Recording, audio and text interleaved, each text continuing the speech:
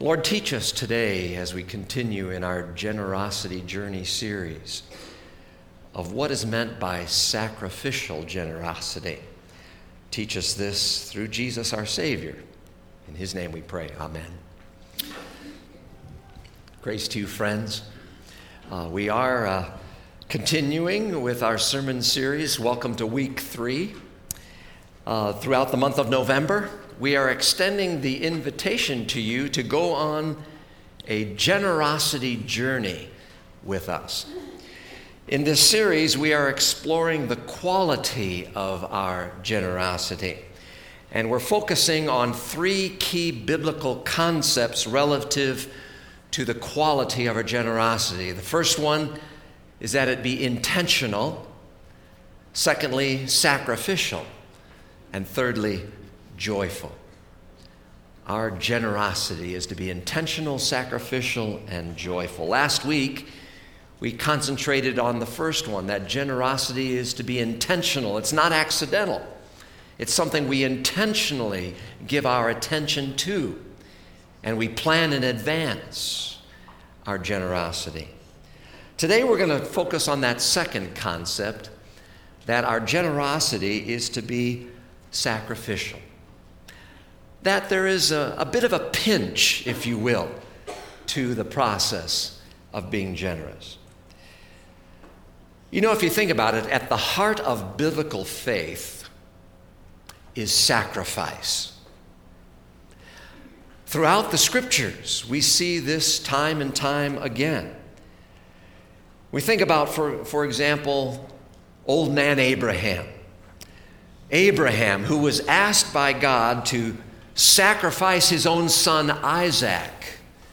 And this was done as a test of Abraham's faith. You remember the story. As Abraham and Isaac were walking toward Mount Moriah, where all of this was to take place, Isaac asked the question, "Father, where is the lamb for the sacrifice?" Abraham knew all too well where the lamb was. And his response was, "God himself will provide the lamb for the burnt offering, my son." And when they arrived at the place, Abraham bound his son Isaac and was about to slay him when God's angel stopped him from doing that. And a ram was provided as a substitute sacrifice. Abraham had passed the test of his faith.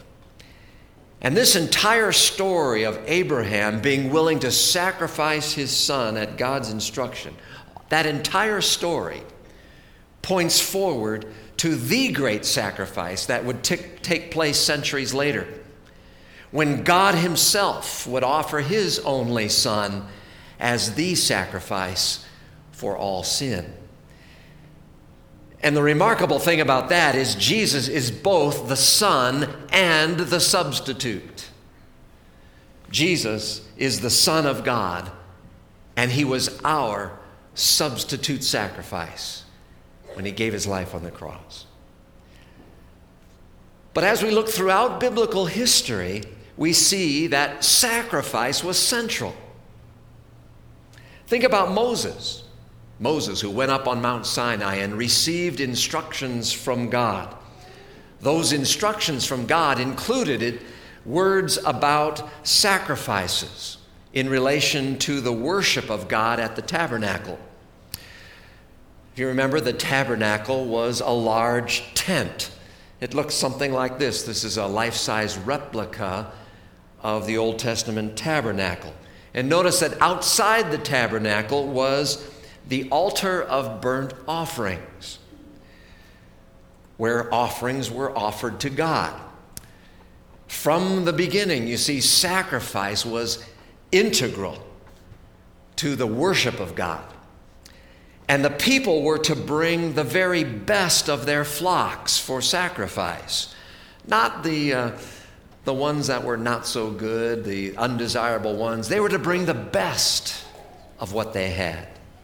And that really kind of underscores this point about sacrificial generosity. that there is something of a pinch, if you will, to sacrifice.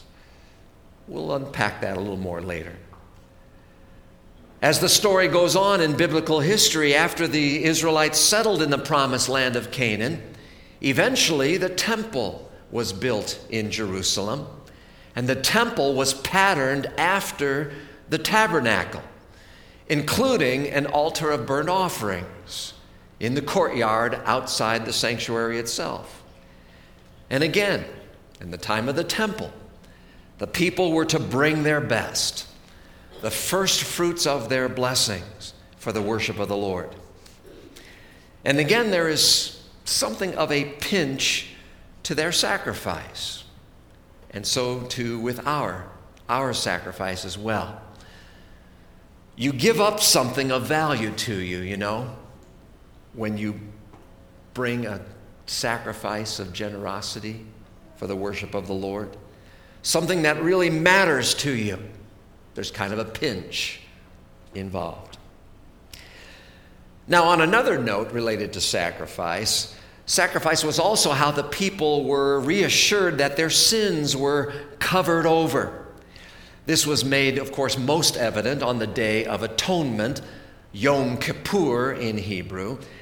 Once a year on that day, the Day of Atonement, the high priest would go into the Holy of Holies, the innermost sanctuary of the temple, and there he would offer a lamb as a sacrifice for sin, a sacrificial lamb. But take note of this. When we think about all of those Old Testament sacrifices of animals, all of those sacrifices connected to the Old Covenant only covered over the sins of the people. The blood of animals was not sufficient to remove the sins of the people. The sacrifices merely covered them over. And all of those sacrifices, you see, anticipated the day when they would finally be fulfilled in the great sacrifice of the Lord's Messiah, the Lamb of God who takes away the sin of the world. You see, Jesus' death on a cross doesn't just cover over the sins like they used to be. Jesus' death on the cross takes them away forever. And all who trust in him as their Savior are forgiven fully of all their wrongs. So Jesus' death and his resurrection show us the magnitude of God's love for people, that he would offer such a sacrifice so that we might be his eternally. And God's great sacrifice of his own Son now invites a response from us. It invites a response of sacrificial generosity on our part. Not to earn anything, not as an obligation, something we have to do under the law, but simply as a thank you. A thank you to a good and gracious God who has given his very Son that we might have eternal life. Sacrificial generosity is a response of gratitude to God having first loved us. And sacrificial generosity is actually meant to be a lifestyle, a way of living our life as Christians. Now, granted, if we're honest, our sacrificial living is not perfect in this life. But the goal isn't perfection.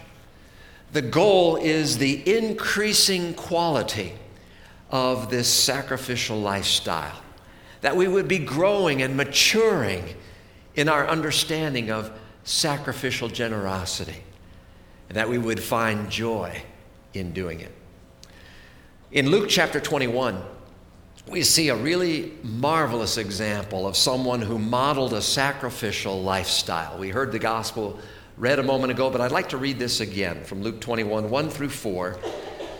While Jesus was in the temple, he watched the rich people dropping their gifts in the collection box And then a poor widow came by and dropped in 2 small coins.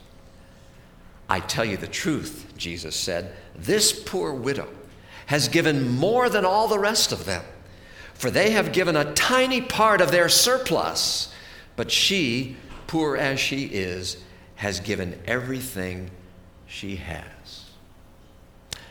That poor widow lived what we might call a sacrificial lifestyle. I want to show this next image of this woman in the midst of the crowds of all the wealthy dropping in their monies. She puts in her last 2 coins.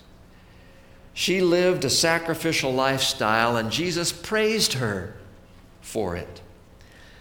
And now notice, it wasn't the quantity of her gift that caught Jesus' attention. It was the quality. The quality.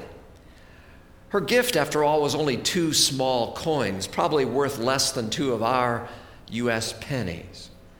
Far less in quantity than the wealthy people around her gave that day. But she sacrificed.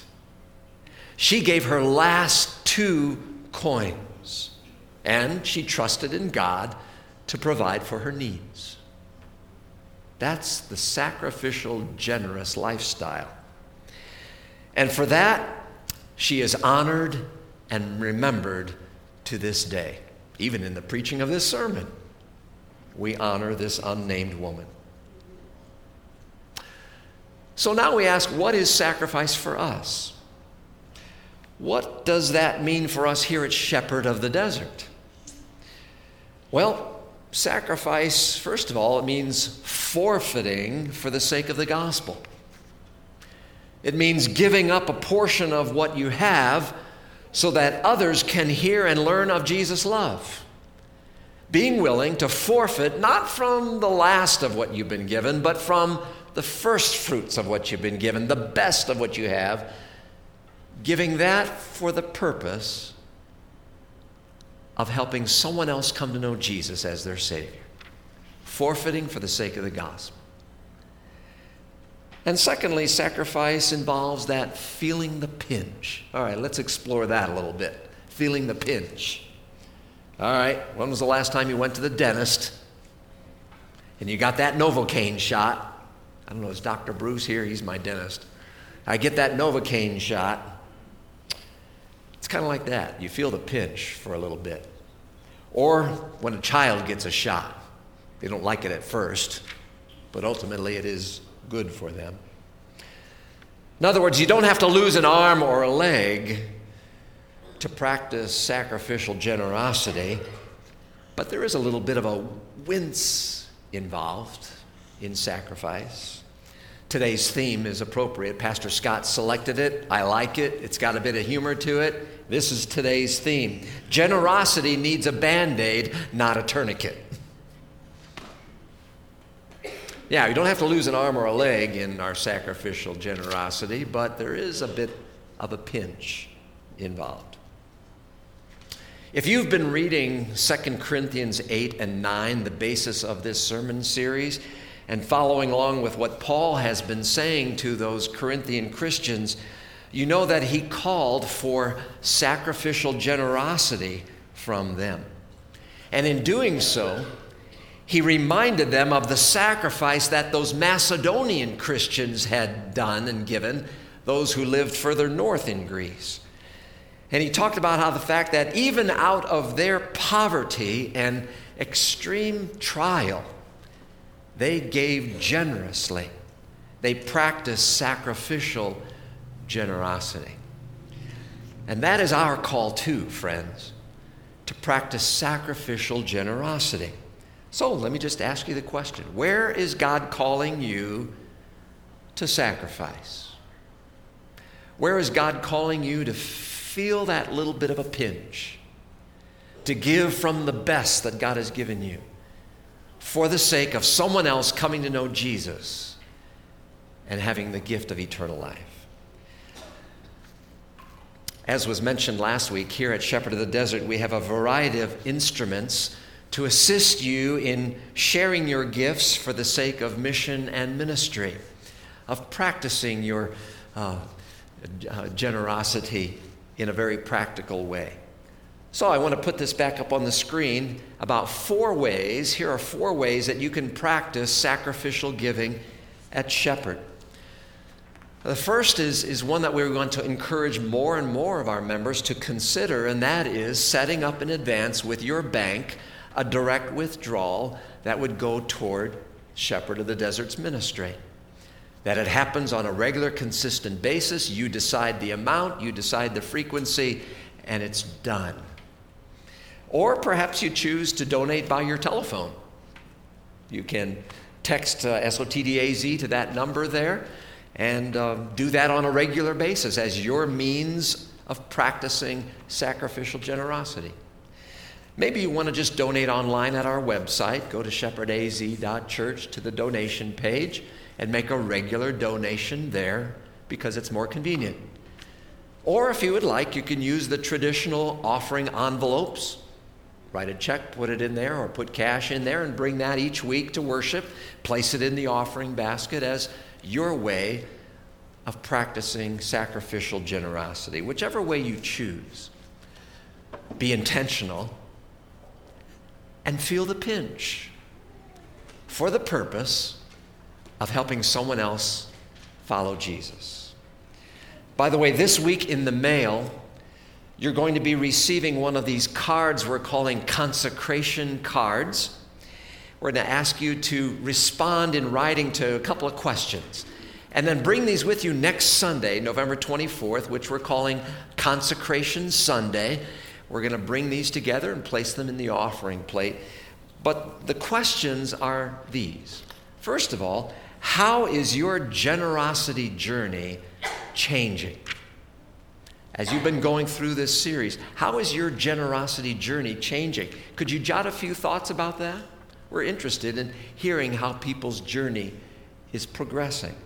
And then secondly, how will your generosity here at Shepherd be more intentional, sacrificial, and joyful? We would ask that you just respond to those 2 questions on the front, and if you need the back, you can add more to it and bring that with you next Sunday. Next week in our Generosity Journey series, we will finish it up as we explore the 3rd component of the quality of our generosity, and that is joyful. For indeed, generosity is meant to be a joyful practice as we worship the Lord with our gifts. Today, friends, as you ponder anew the immensity of God's great sacrifice for you at the cross, may your heart respond with gratitude and with a renewed commitment to practice sacrificial generosity to the glory of God. Amen. Let's pray.